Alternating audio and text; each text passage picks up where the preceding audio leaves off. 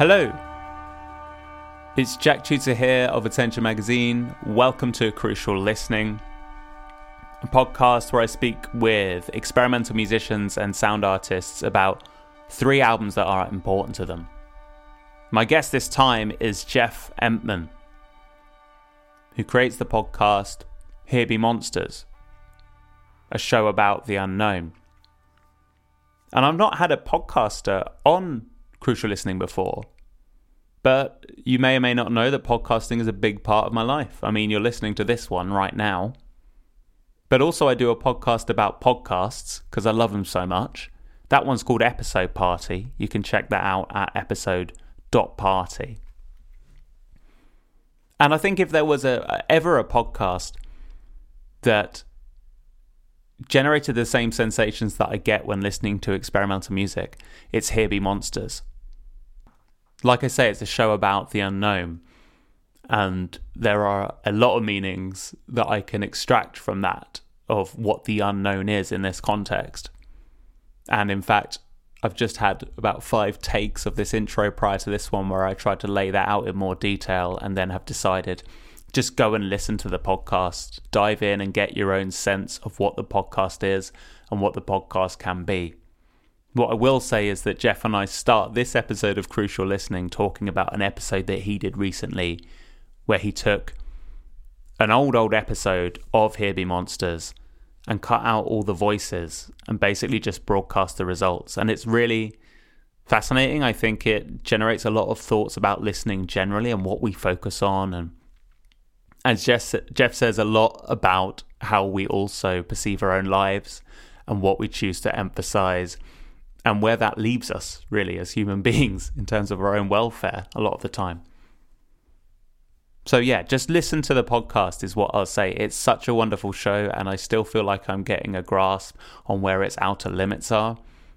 If there are any, it just seems to be growing and developing all the time, and it's such an exciting experience to listen through that process. So you can check out the podcast if you're suitably tantalized by that vague and clumsily articulated introduction. You can check it out at hbmpodcast.com. You can also keep up to speed with what Jeff is doing at jeffempman.com.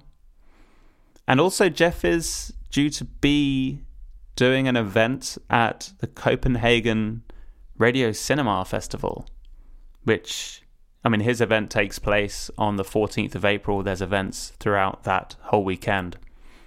But there's going to be a radio cinema where lots of Jeff's work on Here Be Monsters is broadcast. And it's all under the theme of the haunting magic of sound. So querying where sound gets its meaning from, and the fact that sounds and places carry lasting changes with them. Sounds awesome. So if you are in that area or keen enough that you want to travel, go and check that out. Like I say, it's on in a couple of weeks in Copenhagen. But otherwise, kick back and listen to this. This was a really nice podcast with Jeff. I really got into the albums that he recommended here. In fact, with one of them, I actually bought a gig ticket to go and see them live on the back of hearing Jeff's recommendation. And it was great to just spend a bit of time speaking to Jeff generally as well. All right, that's enough ramble from me. Jeff Empman on Crucial Listening.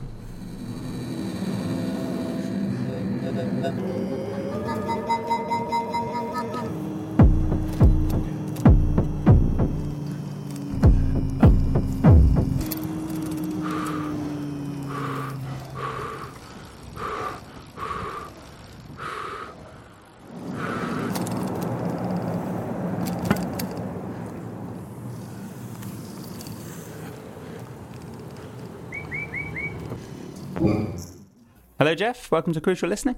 Hi, Jack. Thanks for having me. So I wanted to start by asking you about a recent episode of your podcast, Here Be Monsters, that came out called Negative Space, where you essentially remix a previous episode by removing all of the voices.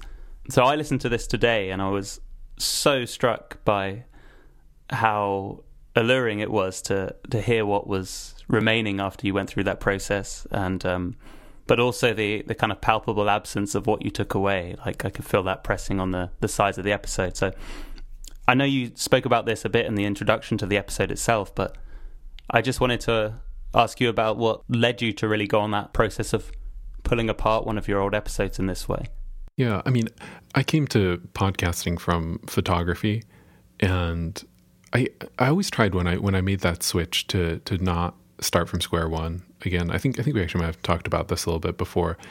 I was always trying to cross apply lessons that I had learned from the visual arts, and one of the first things they teach you in art is that sometimes you need to pay attention to exactly the opposite of what you're trying to draw or what you're trying to take a picture of. And you look at the negative space, the shapes that they get made in between the things in the foreground, right? And so I remember when I was in college, I used to go for these walks in the woods, and I one day just looked up at the trees and started seeing the negative space in between them. And then I started making a lot of visual work about negative space. It's kind of the dots that I've been connecting here together recently is that I realize now that sometimes the way I treat problems in my life, I catch myself looking at the foreground just a little bit too much. I mean, it's nothing life-changingly bad that's happened to me lately. It's just kind of been a series of misfortunes that have befell me from throwing out my back, and I got like a really bad cold for a while, and like I've just been kind of feeling this emotional distress. And on top of that, I think I just figured out that all my emails that I've been sending for interview requests have been going to people's spam folders. And I was like, why are people not writing me back? And it was just like kind of like put this like big fog over my head. And so I kind of rewound my life a little bit to these other times in my life when I've been feeling this kind of duress, and realized that taking a look at a second for negative space can be really helpful. And so I took this old episode, which was, I think that was 2013, so it would have been like 5 years ago. I took this old episode and I went and I snipped out all those words to see if there were any little negative spaces that I had missed before. What was it about I've explained what I found particularly intriguing about listening to that experience, and there are various other things as well which perhaps don't lend themselves to articulation so well, or at least I haven't thought of a way to think about them yet within, words. But I mean, what was it about the end result that was interesting to you when you came out the other side with the episode that you put out?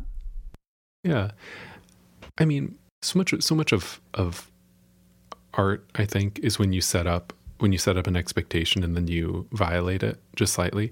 I mean, people say the same thing about humor too, which is like benign violation, right? Where you like make a safe place for like a cultural norm to be broken, right? Yeah. This is a little bit less extreme, but in the resultant piece, what you hear like music that's in 4/4, and has this predictable line, but I'm kind of throwing in, as when I made the original piece, I was kind of throwing in my little 2 cents every couple seconds. So what you wind up with is these kind of, in a couple places, you wind up with these kind of like left field hip hop beats where it's like the downbeats are jumping all over the place because you get these quick little pieces of a song extracted from them because that's where the voice was. So you get that on one layer, and then on another layer you have the perpetual like of way too many inhales in a row because I was taking out the words, but I wasn't taking out my other things that my mouth was doing, Yeah. And I kind of like that, this kind of layered sort of thing. And I was also using some weird sound design back then, 5 years ago, and things I wouldn't do now, which I think sound kind of dated. But when they get all chopped up like that, it's a little bit more like, when you hear a producer, make a beat out of something from the early 2000s, Yes. This was 2013, so it wasn't that long ago. But, it's like, oh, right, like I feel parts of this, but like the original, like this is maybe this is maybe better than the original. You look at your old work and you see all the mistakes, of course. Yeah. I mean, that does lead me on to a question that I was thinking of asking as well, which is obviously this podcast has been going on 6.5 years thereabouts at this point, and it is a podcast that has such a fluid boundary of identity, I think, at least from the perspective of someone who's coming in as a listener. And I wanted to know if there's any key ways in which your relationship with Here Be Monsters has changed over the years. I mean, certainly, like you say there are some sound design elements which have evolved over time, but are there any other things that you think are particularly key in the way that you now think about the podcast compared to, however many years ago? Well, I mean, I think just the normal things. Like, I think when I started the show, I figured that history would remember me as the greatest human who'd ever lived, the normal stuff, right? I mean, I think that I thought that this show could save the world, Right. It sounds depressing to say that I don't think that anymore, but it's that kind of coming to peace, like when you fight for a long time to keep your hair from falling out, and then you realize that your hair is just going to fall out. Right. I mean, it doesn't look like that's a problem for you based off of your Skype picture, Jack. But, not yet. I'm kind of getting at that phase. Right. And I mean, I guess the things that I used to identify as selling out, or maybe not even selling out, but like being boring, I've now come to embrace a little bit. Like I don't fight nostalgia like I used to. We're going to talk about this a tad, I think, with some of my musical picks. But I think I used to think that I had to like the best art. And if I liked the best art, then I would be the best person. And now something's changed. And I'm not sure whether it's that I don't care about being the best person anymore, or if I've just decided that the art that you think is good is the art that you pay attention to, and the art that you're probably paying attention to is the art that you grew up with. Right. And it's fine to like that, even if you couldn't win a fight where you say, this is the best art. Two of my picks are artists I've been listening to for a very long time. And I don't necessarily think they're super duper good. I kind of understand the universes that they exist in. And maybe as I get older, I'm becoming less willing to enter someone else's universe for the first time. Yeah. It's interesting to untangle those two streams of thought, I think. I mean, it certainly seems that when I was 16, the music that I liked was absolutely the most genuine form of expression. And it was so easy to be adamant about that and to feel alienated by any other ways of approaching it. Were you listening to Rammstein and Metallica as well? Is that what you're trying to tell me? I went through a heavy, when I was 13, it was new wave of American heavy metal. And, big time. And then post-rock, post-metal, and then harsh noise. And by that point, I was like, look, if it's not a detuned radio or TV static, I don't want to know about it.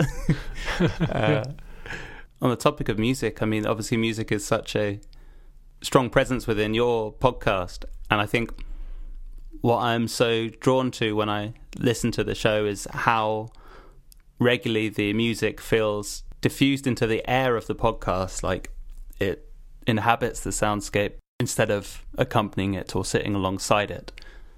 I mean, do you compose pieces specifically for each episode, for particular moments, or do you kind of accumulate music that would be appropriate and then kind of align music with each episode? Like, how does it work when you're bringing music into the podcast? Yeah, the music that I write for the show has that percentage of music that I've licensed from other people versus music that I write for the show.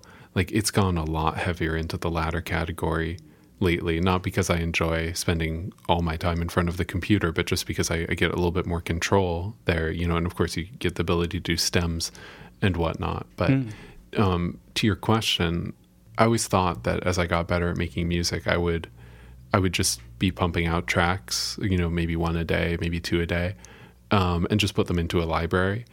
But I've tried doing that in the past, and it just hasn't worked out that well. Like, I need, when I make anything, I kind of need something to push back against. And if I'm just like, now it's time to make music, I don't really make anything that's listenable. Right. It usually is just harsh garbage noise. But in the case of this most recent episode, Negative Space, the one track that you hear in that episode that isn't all chopped up is something that was kind of maybe the fourth iteration of just me like playing with a granular synthesizer and trying to get something that had some kind of repeatability to it, that could sit underneath voice without overpowering it. And that piece was custom made for that episode. And that's usually how it works. Sometimes I'll recycle stuff. Yeah, I would actually like to recycle stuff more, but you get like a strong association with a piece and where you feel like it should be. And I've noticed that I feel resistant sometimes to recycling things, just because if something feels purpose made, it feels kind of perverse to throw it in where it didn't belong. I mean, do you also accumulate kind of an understanding of, over the course of doing the podcast, how musical sounds interact with the human voice, and where's the best place to pitch them in order to not create this sort of jewel for your attention as a listener to the podcast? Well, yeah. I mean, one thing that I feel really lucky that I figured out early on was the ability, like the trick where you low pass music, where you cut out all the high frequencies, and then you can get away with playing music loud while voice is playing, but you can still understand the voice because there's no high frequencies in there. That like intelligibility range remains. Yeah. And when I go back and listen to the old catalog, like I didn't know how to do it quite right, but nowadays I think I'm a little bit better at it. And you do like a little bit of the low passing and a little bit of volume reduction, and it still feels like the music is right there.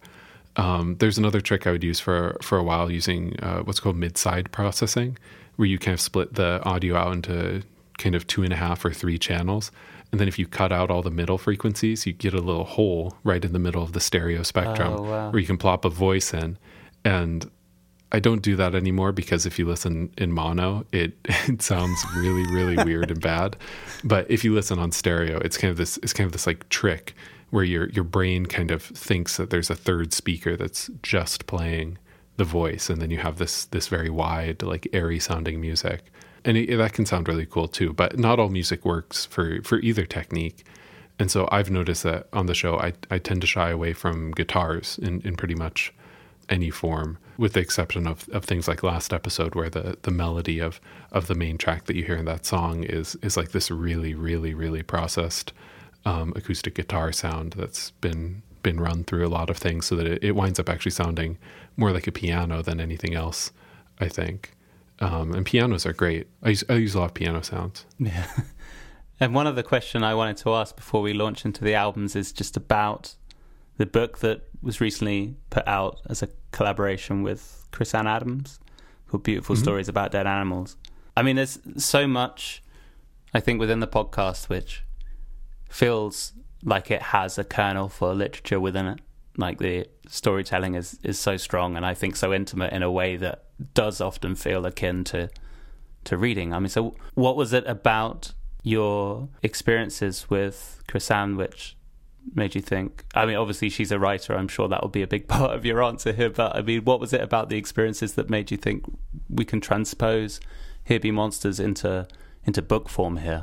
I'd wanted to turn the podcast into something literary for a long time, and it's kind of funny just because I don't actually catch myself reading all that often. And so the things that do catch my eye when I do read something and it like really sticks with me for a while, I try to pay attention to those things. And the first book this is the first and only book we've put out as a podcast. I wanted the first one to be something that like really spoke to kind of the core idea of Here Be Monsters, which is like, hey, there's these terrible seeming things in the world, and we really need to suss out whether they are truly terrible or whether we just think they're terrible because we don't think about them enough. We don't explore them. We just kind of shove them under the rug. And so this was a 2-part episode that I did with an old friend of mine, Chris Ann Adams, and we kind of made this like weird fort in an old church that had been turned into a library. and recorded these, I think it was like 7 or 8 stories from her life, because she's dealt with a lot of animal death in her life, both kind of incidental and the actual infliction of it. And the thing about her way of speaking and her way of writing is that she's incredibly calm, and she can talk about things that would be very emotionally disturbing, I think, to most people, and maybe are emotionally disturbing to her as well. And were certainly emotionally disturbing for me to hear. But she can talk about it in a way where you feel safe listening to things that should be disturbing. And so this book, I thought, was a really good place to make that translation, partly because she is a writer and she has written about these stories before, so they kind of had a literary tone to them to start with. But in addition to that, like, I had some photographs that I wanted to publish. She had taken some really good photographs as well. And so we kind of made this, both literary and visual version of these 2 podcast episodes, which I think exemplify the theme, which is, again, like, let's figure out if the things that we're afraid of are worthy of being afraid of, or if we just think they're unsightly. And where can people check out the book and, in fact, the podcast as well? Where's the best place online to do that? Yeah, absolutely. The podcast lives everywhere podcasts live, which makes it really easy. It's just Here Be Monsters, or on a lot of places it's called KCRW's Here Be Monsters, which is the name of our distributor, KCRW, the public radio station. So like any podcast app, it's really easy to find. But the website itself is hbmpodcast.com. And that's where the book lives as well. There's just a button up at the top that says store. And I've been really pleased with the book. I finally got to hold one.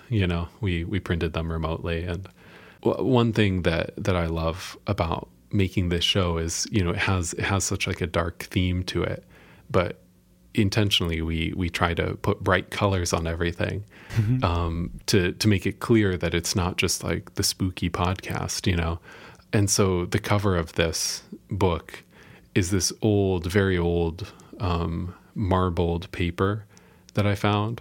And then I took all the colors from this marbled paper, which really looks kind of like, it looks almost like if you were to slice through a big piece of meat, like raw meat, like all the like tissue and fat and like sinew and that sort of stuff, but it's really just marbled paper. And then I took and I recolored the whole thing so that it was kind of rainbow. It's like almost like a rainbow of really bright saturated colors of this kind of like molecular / meat looking thing. And it's something that makes me smile when I see it, just because it's not like a typical book cover, Yeah. I mean, I think even just seeing the cover makes me second guess my initial preconceptions about anything to do with dead animals. Without even opening it, it's already food for thought. So, it looks wonderful. So, let's talk about your albums. I mean, one question I do ask before we go into the records is, what led you to choose these records and define them as important? I mean, was there a particular means by which you thought about the term important in order to come up with the list of albums you brought? I mentioned this earlier, but before we were recording, but I feel a little bit silly sometimes, because as much time as I spend involved in making art, I don't have a strong vocabulary around like what is artistically important and what isn't.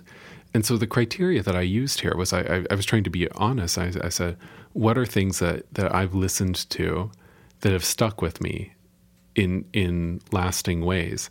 And I'm not sure if those things are important or if they're just catchy, but if I find myself thinking about something a lot, that's kind of the criteria that I've used. And I think that's all I've got. Like, they're important to me.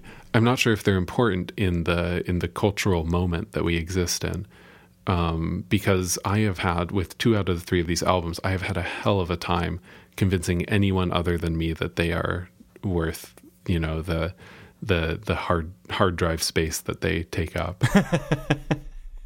Yeah, I'm really interested to get into that, actually. I mean, if you wanted to choose whichever one you wanted to start with, if you just give me the name of it and then a bit about why it's important to you as well. I mean, did you listen to these albums? Oh yeah, like quite a lot, actually, over the past week or so. I hope that it wasn't the worst thing you've had to listen to, but if it is, then I guess this will all be done soon. We should start with I guess okay. Here's my thought. Maybe we should start with Malibu Ken. Yeah. Okay. So this first album that I picked is called Malibu Ken. It's a self-titled album. It's a new project from two people who have been around for forever. Malibu Ken is this collaboration between the rapper Aesop Rock and the producer Tobacco. And Tobacco is I think better known as a part of electronic group that he either is or used to be a part of called Black Moth Super Rainbow, which is kind of this really I don't know any other way to describe it but warm. It's this incredibly warm sounding, sunny electronic band from I believe somewhere in Pennsylvania. And Aesop Rock is this rapper who's kind of been skirting the outside of hip hop and rap for I'm pretty sure the better part of like 15 years. And this is a collaboration between them that's in the form of a full album. And these are two people who had worked together previously, and I had liked that before, but this is like the first time that they worked together in full.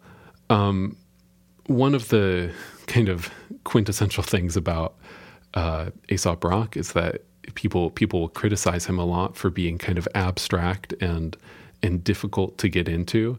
And I remember when I was in college and I was talking to people about hip hop, and a couple of times I got recommendations for Aesop Rock, and I was like, I don't get it. Why is this good, sort of thing. And I don't know why I kept trying it though. It's like kind of like one of those things like where it's like asparagus, it's like my parents tried and tried for so long. And like the minute that they stopped trying and I like went over to someone else's house and they like fed me asparagus, I was like, oh great. The trick is that you don't steam it, is that you fry it. I'm not sure why exactly I persisted in trying to find out why my friends thought that Aesop Rock was good. But I remember I was listening to one of his tracks one day and he referenced like a not very well-known geographic feature from about 40 miles from where I grew up. And I was like, what the hell is this guy talking about? And it was a reference to the Snake River Canyon, which is mostly in Idaho, but it's like one of the main tributaries to the Columbia River, which is kind of one of the major rivers in the western United States. And I grew up fairly close to the Snake River Canyon. And it turns out that like this song that he was referencing, this is not on this album. This is on some of his old work. But this geographic feature which he was referencing was actually a reference to an attempt to fly a car across a canyon that was made by Evel Knievel. Evel Knievel tried to send a rocket car across a canyon, and something went wrong, and he immediately bailed and like parachuted down to the base of the Snake River Canyon. And it's this incredibly abstract reference, but it makes sense in the context of the song. And I was thinking about that. I was thinking like, oh, I think it's just this total geographic thing that I was like, oh, like this guy's cool because he talks about this place in Idaho that no one ever goes. And in this most recent album, he references Fluffernutters, which do you know about Fluffernutters? No, I heard it mentioned in the song. And I think it comes straight on the back of some mention of horses, so I was a bit confused by that. Oh, yeah. A Fluffernutter is a type of sandwich that you make with peanut butter and marshmallow cream. And I just like, my brain perked up when he said Fluffernutter because like all these years later, like more than 10 years since I started listening to Aesop Rock, oh, no, actually just about 10 years since I started listening to Aesop Rock, he references Fluffernutters, which is made with marshmallow cream, which was a product that I think to this day maybe even is still made in Somerville, Massachusetts, which is actually where I just moved from. Whoa. So, Aesop Rock is like, I think, a difficult rapper to like. I think especially because the main part of his personality, I think, is often talking about how hard it is to write lyrics. And maybe that comes off as complaining, but I think as someone who like puts out work myself, when I hear A$AP Rock talking about like that pain, that like actual pain that you feel when like you're extracting thoughts from your mind, is something that like speaks to me and feels a little bit cathartic to listen to. And kind of in these more recent albums, what you see a lot of is you see him talking about either like talking to his therapist, or like in his last album, like his therapist tells him to get a cat, and so he gets a cat. And like in this album, he's talking about like, you know, getting older and realizing that actually he just doesn't really like talking to people that much. Right. And that's kind of this first track that I think the Fluffernutter reference is in this first track here, yes, which is called Corn Maze. And, you know, he talks about how he puts walls up in his life like a corn maze. And anyways, I feel weird about this album because it could so easily come off as just someone complaining, and maybe it is, but it feels really close to home for me. Something you mentioned when you sent the email over to me featuring your picks was that you got closer to A$AP's music when you realized that you didn't have to get everything he said. So yeah, what was it that then started to allure you once that wall was broken down? I think that one thing that is true of all three albums I have is that they very rarely tell you exactly what they're about. Like they leave work for you as the listener, and there's no like flip the page upside down and you see the right answer. Like, did I get the answer right? You don't ever 100% know. And so I think one thing that I find about artists that I keep coming back to is that they don't tell you what the right answer is. They paint pictures for you. You know, it's like this melange or like milieu of a world that's been created, and like everything the artist makes exists within that world, but that's all you get. You get like a cast of characters, and you get like a set of scenes and like a sort of set of mindsets that exist in this world, but you're never gonna like. Well, I guess there's a couple exceptions with A$AP Rock where it's like very much about one thing, but the vast majority of the songs are kind of left for you to kind of connect the dots and realize what possible associations he had as a kid. You know, I think that's part of the reason why it works really well as a collaboration with Tobacco, who I don't know if this is possible to convince anyone of, but like I feel like as far as a musical style goes, it kind of exists in the same sort of way where like you don't quite ever know what you rarely can tell what exactly the vocoder voices are saying. Right. But they sound right. And maybe you'll catch a word here or there, but like there is this kind of wall of obscurity where you have to like push really hard to see if there's meaning there. And maybe there's nothing. Like maybe sometimes it is just nonsense, but it's totally possible for you to pull things out of there that maybe the artist didn't understand at all. Like maybe you saw something that they didn't in their lyrics, or maybe you're just making random connections because it seems kind of out there. Oh yeah, one of those like Tobacco vocoder lyrics that I did pick up on this. I'm sure you heard this too. Is like A$AP Rock raps a verse, and then the vocoder comes in and it says "we don't know" and another thing "we don't care," and you can't tell whether it's Tobacco like agreeing with A$AP Rock and that like they don't care about this situation, or if like the multi-timbral vocoder is just saying that A$AP Rock isn't making any sense at all. You know, that like I don't actually care what you're rapping about, you know, sort of thing. And it's like you have to make those associations because it is just a little bit abstract. But you know, at the same time, there's these like really clever little word plays. Like in one song, he says Iodiane Arbus, right? Iodiane Arbus, you know, the photographer Diane Arbus and iodine, and it's like, does that mean anything? Right? Is it just clever wordplay? Yeah. Or like, can you talk about Diane Arbus as being a form of antiseptic? You know what I mean? Right. It was Diane Arbus that took the picture of that kid with the toy hand grenade, wasn't it? Isn't that her famous photo? I don't know. Anyways, Diane Arbus is a great photographer. I'm a big fan of Diane Arbus. Nice. Oh yeah, I actually wrote down some other lyrics here. You probably aren't super into just me reading lyrics, What? are you? No, absolutely. Please go ahead. Oh, really? Yeah. I mean, I love the first album on that track so much. That's why I wanted to talk about this. It's like I heard that first track and I was like, it was right after you emailed me. I'm like, I'm sure the rest of this album's great. And the rest of the album is great. It's not as great as the first track, though. The first track is amazing. You know, like even just from the opening lines, I'm the World Weekly News bat child, beelining from ash pile to ash pile to ash pile, for every ghost climbing out the flat file, every gaff, every lone spaz in the snack aisle. It just like, it keeps going.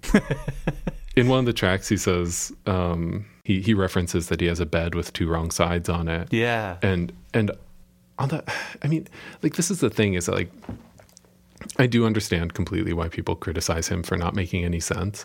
But I think more so than a lot of other rappers I listen to, he, like, doesn't usually lash out at his critics. And I think especially in a lot of his later work, his more recent work, now here, like, you'll hear him referencing how he uses abstractions to avoid talking about his actual feelings. And on the last track in this album has the refrain, "Live from an Empire Builder," which is one of Amtrak's east-west lines, I believe, in America. And my takeaway from this song is that, like, someone in his life hurt him, or he did something to hurt someone else, and he went to the train station and bought just a long train ticket and wrote this song while he's there. And the opening line from that song is something that seems very much in, like, the world of Aesop Rock, which is where he says, I talk like it hurts to talk. And this is a track that is much more, like, intelligible, and, like, this moment where he talks about, you know, the ways in which, like, language can obscure things, even though it purports to explain them, you know. I guess, yeah. I guess it's like weird because I, like, simultaneously love the thickness of the words, but, you know, it's abstraction is certainly something that you can hide behind if you actually don't have meaning. You know what I mean? You can just, like, throw a bunch of random things out there. And it sounds intelligent, and he has this huge vocabulary, both of words and of historical events, too, that you wind up seeing in a lot of these songs, especially the Bat Child. Are you familiar with the Bat Child? No, not at all. Oh, it was this. Well, I mean, actually, going off of these lyrics here, I'm pretty sure it was in the World Weekly News, but it was like this classic tabloid headline in America of this, like, it was like a doctored photo that was like this child screaming, and they had, like, these huge big bat ears, and it says in giant letters, it just says "Bat Child escapes," and you're supposed to think that there's this, like, creature roaming around, like, terrorizing America. Oh my god, yeah. I just brought a picture up of it. God, that's intense. I just looked at it too. He's 2 feet tall and very dangerous. Wow. I mean, it's really interesting, actually, to hear you talk about what you perceive to be the overarching story of these songs, or the general sentiment, because that's something that I've probably listened to this album 8 to 10 times through, I guess. Really? Yeah, just that's about how many times I have. I think so you probably found stuff that I didn't. Well, I think it's because when I work from home, I can just put things on loop. But one thing I think has happened when I've been listening to the album in real time is I found myself getting fixated on the phonetic wordplay of every single line, and then the overarching story just kind of gets washed away because I'm sort of just clinging on to the minor details. I mean, it sounds to me like he's having, and this may be something which is more prevalent in hip-hop than I'm, you know, clued up enough to realize, but the amount of times he mangles consonants into each other but still manages to get them all out, but in a way where it sounds like he's having so much fun making an S go straight into a CH, straight into a Q, whatever, and still all get it out in one go. I can kind of forgive the abstraction just for the sheer delight of hearing someone master their tongue and teeth like that. Yeah, I before I record my scripts, I usually pull up lyrics to some of his old songs that are a lot faster. Seriously? And I tried to say them all, and they're just absolute tongue twisters, and it gets my mouth limber. You know what I mean? And I would be terrified if anyone ever heard me doing this, because it's not because it's like obscene or anything like that. It's just like I am physically incapable of making the words do that sort of thing. Yeah. But you hear in this album a lot of him like having to really enunciate stuff so that it doesn't get lost in the beat or in between words, you know. Yeah, I mean, speaking of the beats, I mean, the music I think was the first thing that came at me and appealed to me, because, you know, I've been a Boards of Canada fan for such a long time, and it feels like Tobacco comes from the same kind of, I mean, it sounds like he works with either exclusively or largely like analog instruments. Is that right? I think it is. Last I checked, he was only using analog equipment. Yeah. Yeah. And you hear that drift a lot, you know, that like, or just like that thickness in there, and the just like grimy sounds to it. And that's certainly that like saturated sound is certainly a trademark sort of thing. I had never made the Boards of Canada connection before, but I can totally hear what you're saying. Yeah. There seems to be a lot of those kind of like fifth harmonies and stuff, which they seem to use as well. But one question I did have here, but it sounds like you might have already answered it, but whether you had a favorite track. Sounds like it's Corn Maze. I think it's Corn Maze, and I think it's just because I have a soft spot for opening tracks on albums, and this one where you're just like, what, you know, you go into something, you're like, what is this going to be? And it's just like that like bling a ding a ding gink, you know, thing, and then just like incredibly grimy beat comes in. I was like, okay, I'm into this. I'm here, you know. Talking about Bat Child in the first sentence, you know. Yeah, it's strong. It's a strong start to an album. There's actually a music video for this track that I think reveals a little bit of Aesop's Rock character, you know? Because, like, the thing is about him is that, like, you know, maybe it's a trope, I'm not sure, but, like, he comes off as very, like, almost, like, mean, I feel like, a lot of times. But I don't know if that's actually who he is as a person. And you see these, like, little glimpses of it where he did a really cool, like, collaboration project with Kimya Dawson, because they're pals, you know? And she's been on his albums a couple times. And like the end of the music video for this song is like the video for it is all about like these characters in this like 90s anime show who, like, one of them like kind of becomes self-aware that she's a character in an anime show, and like trying to figure out like why things are so weird. Wow. And like don't make any sense. And kind of like her trying to escape from the world of the TV show. Which is presumably kind of the media that he was watching growing up, you know, or maybe 80s. I'm not sure. He's older than that. And then like at the end of the video, like this, I think she's like holding a bucket of popcorn. This like 9-year-old girl just like plops down and like starts watching the show with like a bucket of popcorn or something like that. And like you realize it's like, oh right, like I don't think he has kids, but like he's someone who like I think is one of those people who focuses a lot on like being able to be presentable when he needs to be, and like I think all his friends have kids, you know, and he's like kind of this 40-year-old guy just like rapping and skateboarding, you know. Felt like I think the song Tuesday on this record kind of plays on that a bit. Feels a bit gross about himself. Yeah, I like that track because it's kind of about like how like bad things happen on Tuesdays, and Tuesdays are Tuesdays, and Tuesdays are a day of the week. Yeah. And you can't blame Tuesday. It's just a day when bad things can happen like any other. You know, I do love that. Weather, but it's worth it. From cobras out to kiss him on the cheek, to snatching victory from out the jaws of imminent defeat. The phone ping from a pillow fort in a corn maze. I don't have a horse in your war games. I don't even really like horses. I like wild orchids and neighbors with wide orbits. Electric fence and pets that tend to pretty much ignore us. We headbutt in the mornings, then report to separate corners. Criminal, you're killing me, Smalls. The fist balls up. I pull my hood down. I got some walls up. Well, let's go to your second record now, Jeff. If you could give me the name of it and then a little bit about why it's important to you as well. What do you think we should do?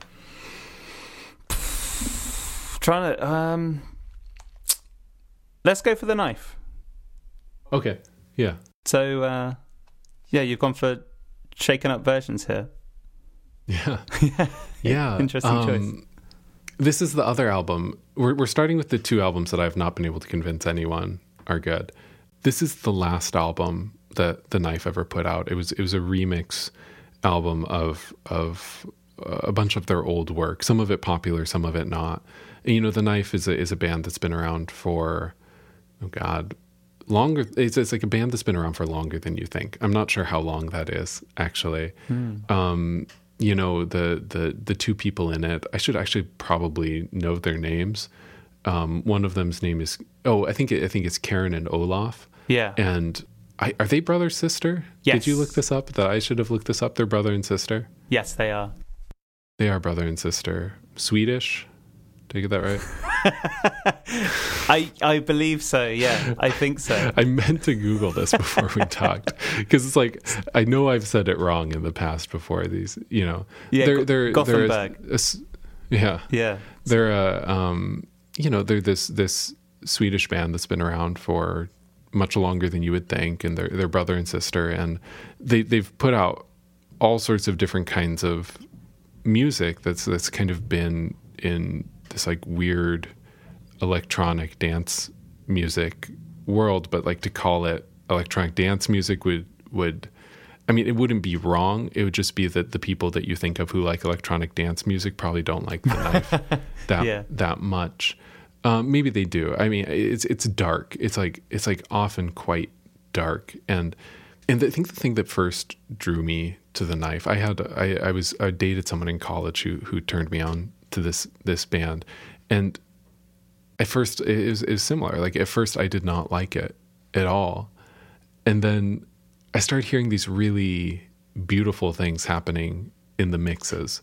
And like one thing that I respect Karen for so much is that like she has never been in any way afraid to like modulate and mutate her voice, and she'll just put herself down in like the sub bass area, and then she'll like instantly switch it over to just these like screeching like piercing vocals. And similarly the person who makes the I think the majority of the beats, Olaf, will mix incredibly traditional sounding like synthesizers, and in this album, like, and in a lot of their other albums, you hear things like saxophones and steel drums and other things, and things that you really cannot tell whether it's something synthesized or whether it's something that's been sampled or something that's just being played over top of electronic sounding things. And I think that's the way it should be.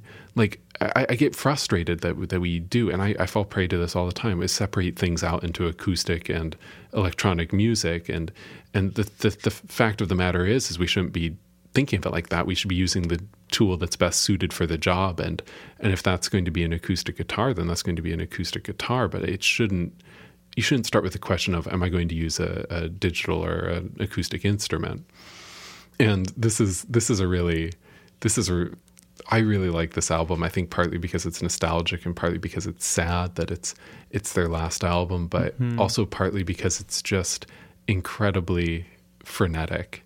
And like the things that they put out previously, which seemed like kind of abstract dance music, like look really tame in comparison to what they refer to as their shaken up versions, where it really does kind of sound like you took the old songs and you just like put them in the Vitamix and spin it around for a little bit, and then you come out with these like polyrhythmic drums that don't quite line up. And like there's like a point in the album where Karen's singing, and panned hard on the left is like theremin that is like kind of imprecisely following her voice.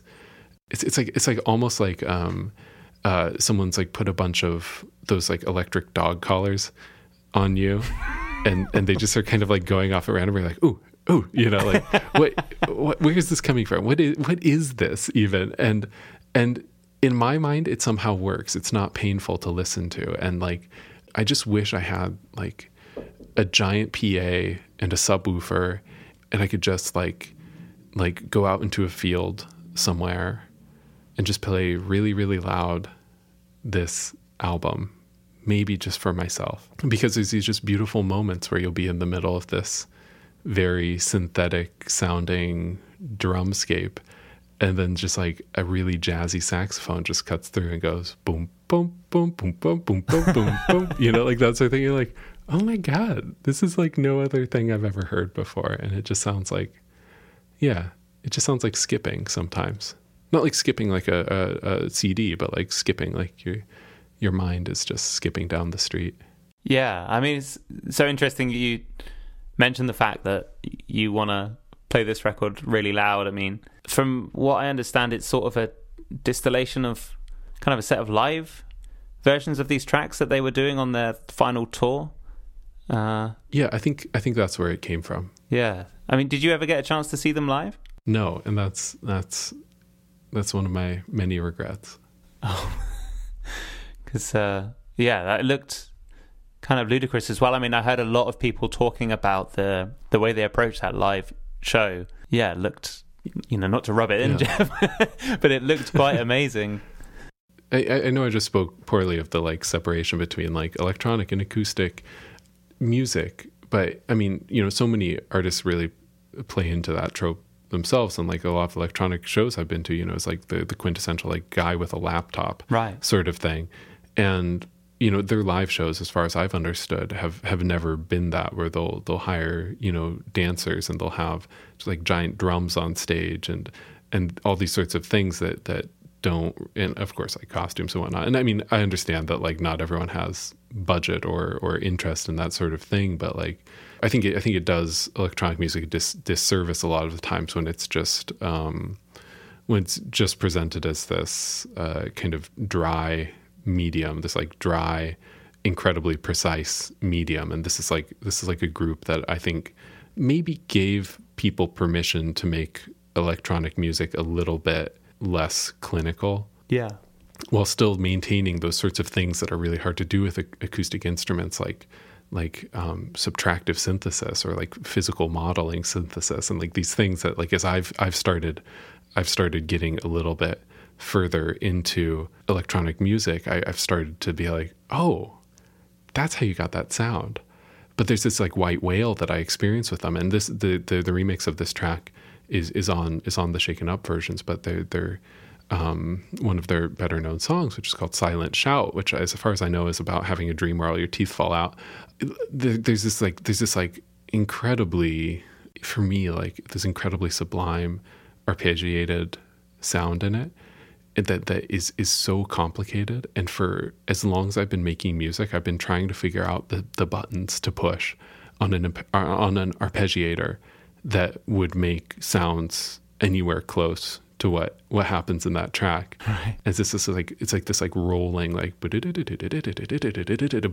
like changing its notes so fast. And I feel like if I just got like a little bit better at music, I would understand what those notes were. But my brain just can't comprehend it at this point.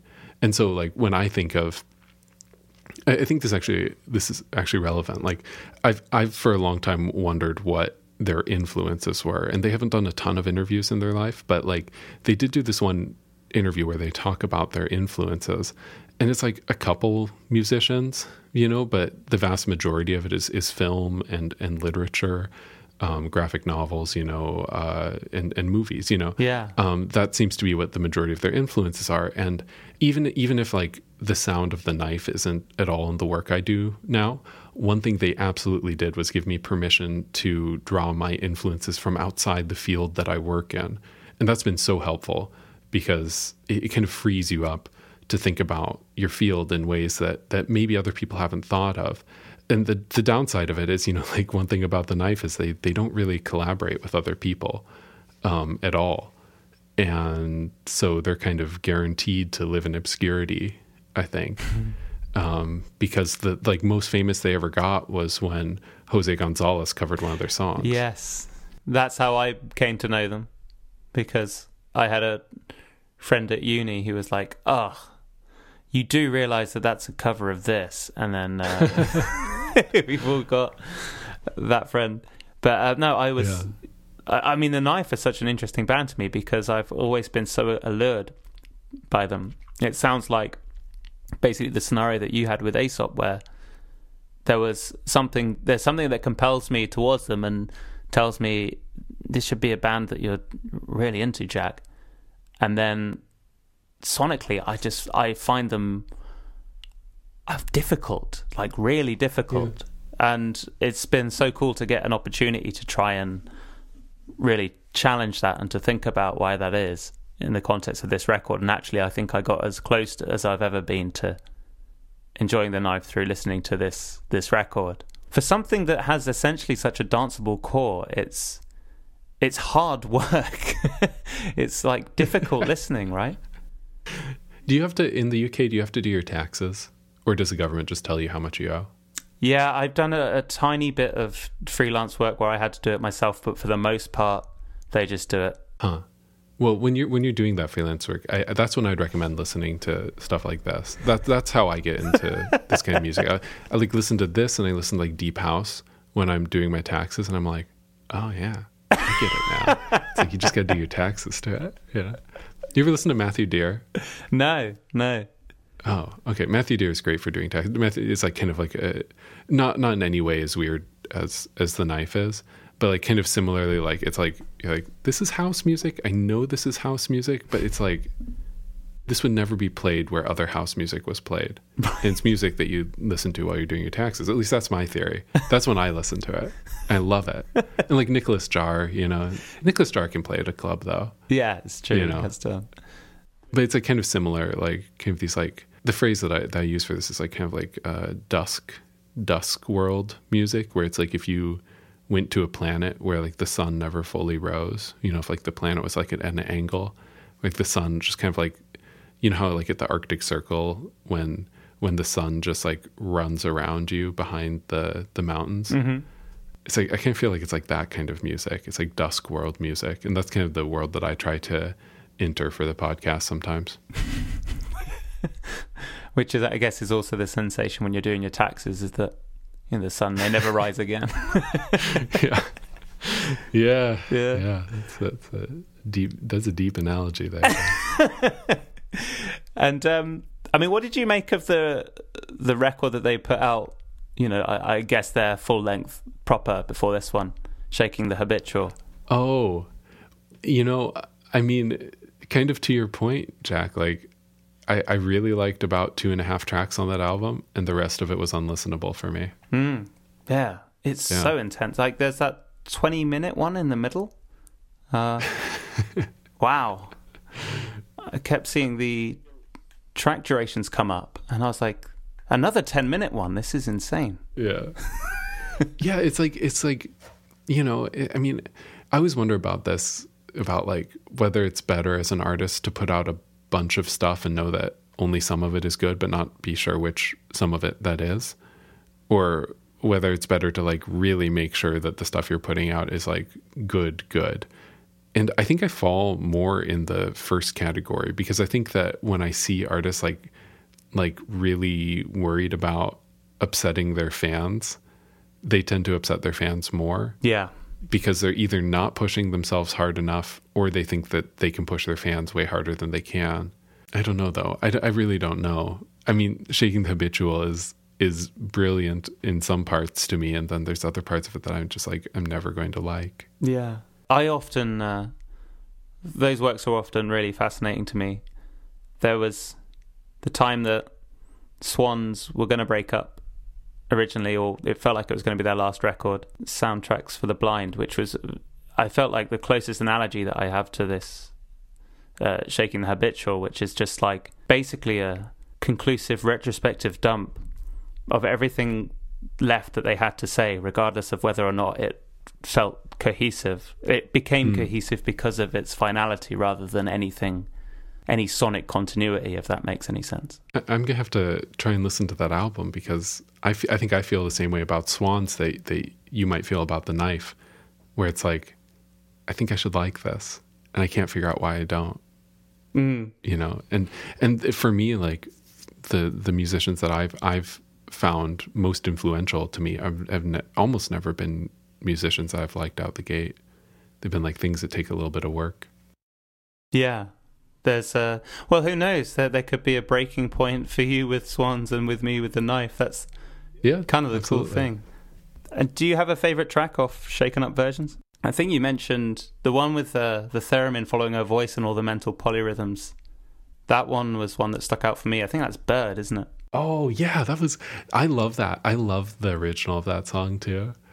And I'm kind of like in my head, like kind of both are playing, but it's like, I think they redid the vocals on either all or most of the tracks, but in the original, it's just like the highest pitched, like most, I can't think of a better word than like prissy, but it's like, if I was a bird, you know, and it's just like, and it's like the beat for it is just like this, like children's keyboard kind of like going boop, boop, boop, boop, boop, Yeah. boop, boop, boop, boop. And then you're like, wait, is this like a bad kid song? And then these really interesting synth things come through about halfway through the song in the original. And then this is really funny because in the remixed version, it's like a fairly heavy track, you know, and the original for it is just this incredibly like meek, like child song. And I love both versions. I think that Pass This On is one of the tracks that they remixed on this album. And the original song is haunting, and the remixed version is haunting. It's kind of like this terrifying admission or confession of being in love with your friend's sister. Oh yeah. And it never feels comfortable when you listen to it.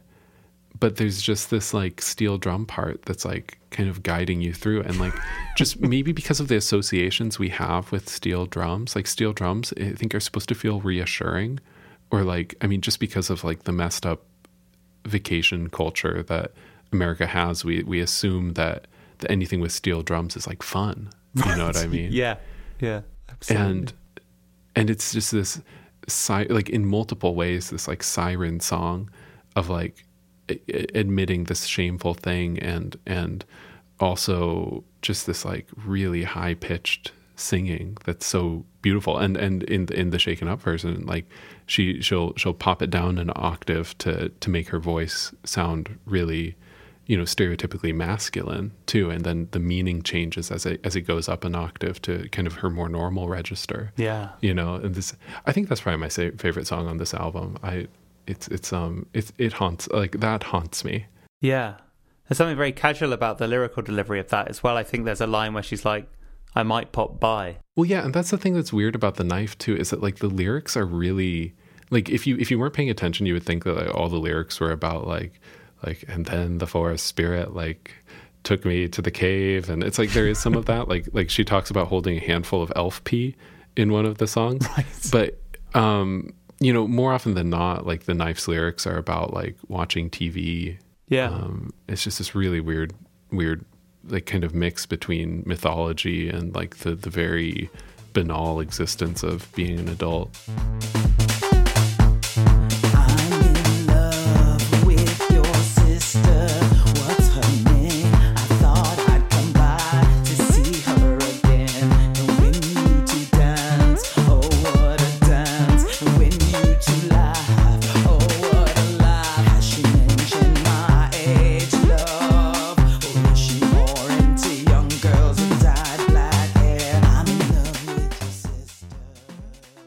So let's go to your final record now, Jeff. If you give me the name of it, and a bit about why it's important. Yeah, the last track the last album that I picked was by a rapper who's goes by No Name, and this is an album from 2016 called Telephone, and I just love this album. That's the long and short of it, is that in every conceivable way, I think that this is a beautiful album and does the things that I wish I could do as an artist, which is make something that seems effortless, right? It's an album that feels like it just flows from place to place to place, and like on the deeper level, you absolutely know that like someone put their heart and soul and like every ounce of their energy into making this, but the final presentation of it is just so effortless, and this, you know, this ability for No Name to like rap cohesively just like incredibly, it sounds kind. It just sounds like kind. Yes. Even when she talks about terrible things, she sounds like the most warm and welcoming person, and that the lyrics just like fell out of her mouth, but you know that can't be true.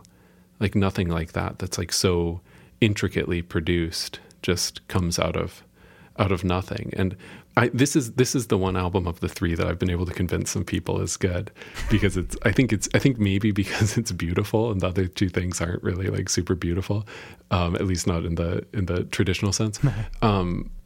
It's an album I think about a lot of things, but there's kind of this marked transition about halfway through where in the beginning it's like kind of a lot about general life and love and like a lot about drugs and things like that. And then about halfway through it starts getting this like real shift into like the production style too, where like babies, like the cries and like the kind of squeaks of babies start getting incorporated into the beats. Yeah. And also like so much of the tonal element of it really sounds like it comes from like kid toys or like little xylophones or like pianos or things like that. And you get this like real childish tone at the end. But like throughout the entire album, there's these other rappers and vocalists who just kind of drift in and out. And in a way that I'm sure happens in other music, but like I can't think of another album where I've heard just like a rapper just like kind of show up for a verse and like do the thing, and then like you come back to No Name, and it's like there's no real like break point, where it feels like a lot of the times when you hear rappers come in and out, they feel like they're kind of existing in different worlds that are held together by the similar beat. Yes. But in this, it just feels like almost like different versions of herself, or like different people that like she's known for 20 years are just like kind of coming in and out. But I don't think that's the case. Again, that's why I think this is such an impressive album for me, is because it just feels effortless, and you know it's not. Yeah. I mean, I did actually read, I think it is a lot of people who are featured on this record, I think, are people who are just really close in her life. And I wonder whether that is why that embedded quality exists. It's just a lot of people with whom she has such an empathy that they understand what she's doing, to the extent that actually they can just meld straight into that vision rather than, giving it their spin. Yeah. I wonder if a lot of the vocalists are Chicago people too. I know that it's not like I know her. It's like I know that Chicago is like a really, I mean, that's where she's from, and that's like an important thing there. And I know there's like a certain kind of style of Chicago music that's happening right now. And I wonder if a lot of those other vocalists are from there as well. I'm not sure. Yeah. It just feels like they're all speaking the same language, like in a really beautiful way that like I don't in any way speak like that, but you can tell that it feels like you're listening to like a completed project that took 1,000 years to make. I don't know. I feel like I sometimes speak like incredibly highly of this album in a way that I can't always defend. It's just like from the moment I first heard it, I realized that like this was going to be something that was going to play for years to come. Actually, the first track, I mean, there's like singles on this album, the first track that I really liked on it was the track that separates that first half of the album with the second half of the album, which is called Freedom, or is it like Freedom Interlude? Yes. And I'm not sure if that song stuck out to you. I haven't actually really heard many people talking about it, which is so weird to me, because it's like, maybe it's because it like has kind of a weird beat where it's like this like heavy snare drum kind of. Yeah. It's like on a lot of the different, if you break down a beat into 16 sections, I feel like it's like on maybe 12 of them. Yeah. It's like do do do do do do do do do, which is maybe like an aggressive beat except for the instrumentation, and it's kind of this like throbbing beat. And then I think I'm not like a great lyrical interpretist by any means, but like I think what she's talking about is like meeting someone on the internet and like thinking she really likes them, and then inviting them to go with her to a wedding in Arizona, and she gets there and like the guy ditches her, and the people are like, hey, you said you had a +1. Like, where's what's the big deal? At? Yeah. Like it's like a moment, you know? And then it's like all these like insecurities she has about like her drinking and stuff comes out. And like, I think she's saying that, I'm not positive about this. But I think she's saying that like her mom thinks she has a drinking problem, and that she's like really self-conscious about whether that might actually be true. And just kind of that again, that like a little bit of like a feeling of despair when you're not quite sure what reality has for you. Like you have this like one expectation of this person who you thought you trusted, who was like going to this event with you, and they don't show up. It's like when you have, for some people, and I count myself in this category as well, like when you have just like one crack in the reality, like then all of these other things flow in. And this is kind of actually weirdly full circle, because it's kind of how I've been feeling lately. When it's like one thing goes wrong, then you can suddenly find a bunch of other things to go wrong, and like all these old insecurities crop back in. Maybe I'm just totally over interpreting this and like trying to make it all about me. I think it's a beautiful song. And I think one of the best things about this song is that like it's a weird beat, and she like raps 2 verses in it, and then the song's only half over. And then it's just like that same beat just kind of plays itself out. Yeah. Like her voice fades out eventually, and it just like keeps going. Well, it's interesting you mention about that you kind of bring it back to your own experience. I mean, that line that you mentioned about where I think she's speaking from the perspective of like a promoter or someone on the door being like, you said +1, so where's your +1 at? It's one of those rare points in life where it becomes very apparent that you've been rejected or dumped or ditched, and that becomes apparent to a complete stranger. And I've had it before, where I've kind of gone to an event, and then, you know, I've been on a list and been like put myself down for a +1. And when you show up alone, it is super embarrassing. And that pang of embarrassment, I think, hit me just in that line. There's so much loaded into that line, like so much kind of anxiety and like upset of just being like, yeah, no, it's just me. Having to justify that. I guess you're right. Like I just assumed it was a wedding, you know, and it could be a concert, it could be anything else, but like regardless, like you show up and you have this expectation of like, even if it's just like impressing the door person, you know, like, ooh, like this person's with me, you know? Yeah. It's humiliating. And one other thing she does is that she sometimes changes her perspective in the piece, and she talks as if she's someone else. And like in this song, she references someone named Fatima, and I didn't know for the longest time that that's her name. And she says like she's talking about this guy, but it's uncertain whose perspective she's talking from. But you know, she says, I hope he find Fatima and she hold him down.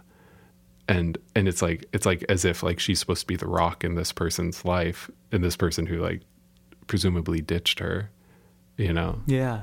It's like that kind of weird, like, again, like I think one thing she really does a good job of is like talking about kind of the multiple perspectives of situations that exist, and kind of switching back and forth between them. I think that happens in a lot of these tracks, where she's kind of talking about it from multiple perspectives in a way that, I don't know, I find really reassuring when I listen to it. Where it's like, you know, it's someone who's like everyone, someone who's got problems, but like she's like working on it, you know, even when she's failing. I mean, a lot of this album, in my mind, it sounds like it's about like the cycles of like using drugs to self-medicate, and then realizing that you shouldn't be using that drugs that much to self-medicate, right? And then like going back and forth, and like there's all these questions in here about like children and like you know, abortion and all sorts of these like bigger life questions. But it's just given to you in a way that's like the exact opposite of Aesop Rock, where he's like everything is kind of terrible and I feel overwhelmed. I'm not sure quite what to do except who I am as like a closed off person. Whereas like No Name is like very much like, I'm working on it. Yeah.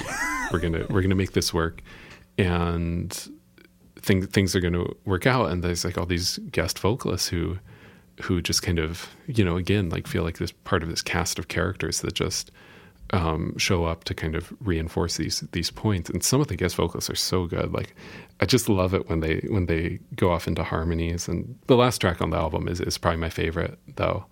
I can't actually. It has a weird name. It doesn't make sense for what the song is in my mind. But that one you might remember, where I don't know. I should probably look this up.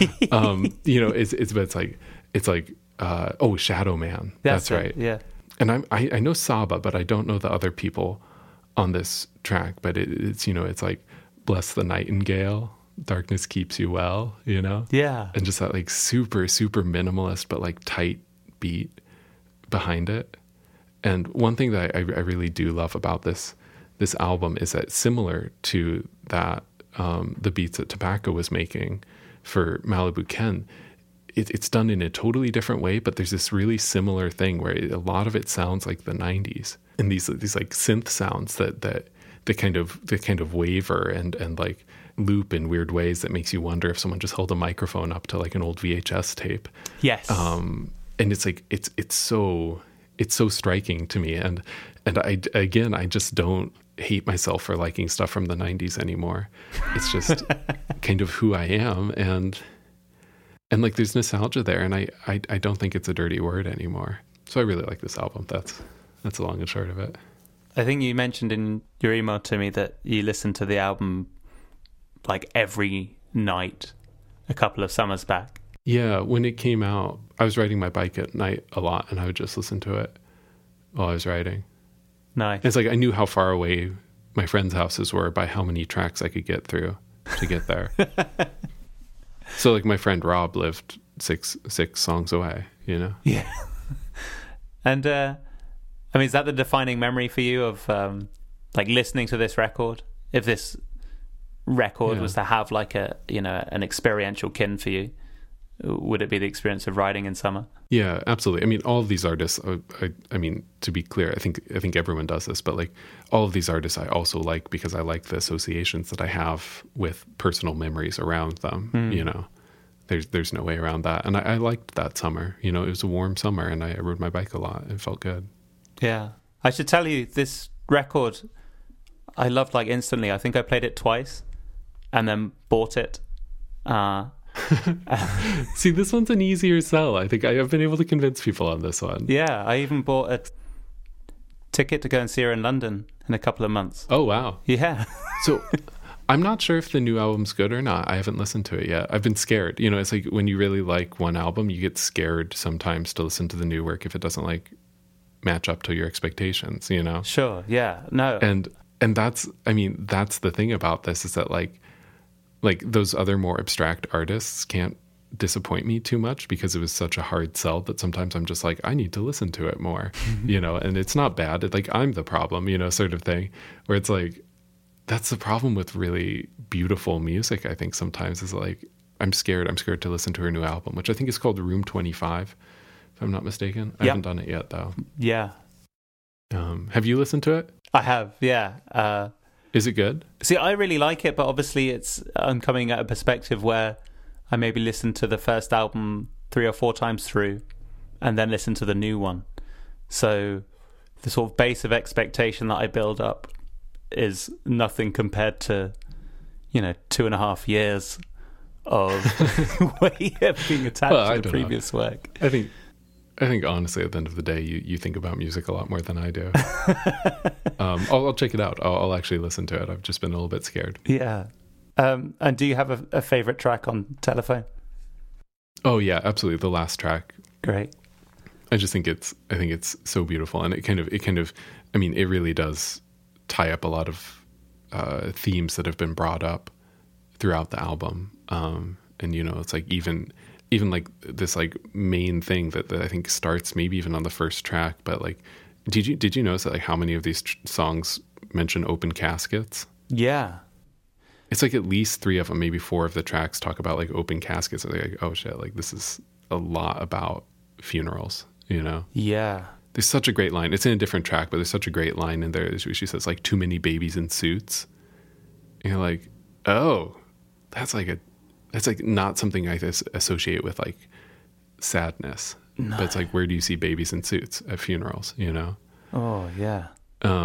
So anyways, and I just think like to end an album with like such a beautiful, just like harmonized, in a lot of cases syncopated rapping style, like I really love that last track. I also really like the Freedom interlude though too, so I like a lot of these tracks. Yeah. Ever loved, I lost in the magic. I claimed by the river, my body delivered. When I died, 27 rappers at my funeral. Moses wrote my name in gold and Kanye did the eulogy. Remember all the bashfulness, understand the truancy. Yeah, I stand in front of a college dropout, but her music was a church when your spirit hopped out. Met a gypsy in LA and she reading my palm tree. Mysterious situation like kissing the concrete. I eat getting money, I be close to heaven. Baby claim he love me, hold me down forever. I never should have bought this halo. He waiting for me at his table. My funeral with Disney Fable. Cause the king about Jeff, this has been wicked. Thank you so much for coming on and speaking about not only your podcast but also these 3 records. I've had a great time getting into them myself as well. Oh, it was absolutely my pleasure, Jack. I'm so glad that you let me share my mediocre opinions about music for so long. And if once again, if people want to find out what you're up to and keep pace with what you're doing, where's the best place for them to do that online? Absolutely. My name is Jeff Entman, and if you Google my name, you'll find me. And there's only 2 of us. The other one is a cattle farmer. So if you wind up on a cattle farming website, that's actually one of my relatives. That's not me. Right. And he does wheat growing stuff too in Washington State. He was part of the Washington Wheat Growers Association, but that's not me. I'm the one who has a really terrible looking website and a podcast, which is called Here Be Monsters, which can be found pretty much anywhere that podcasts are, or at hbmpodcast.com. Great. Well, thank you once again, and to everyone listening, I will see you next time. Thanks so much, Jack.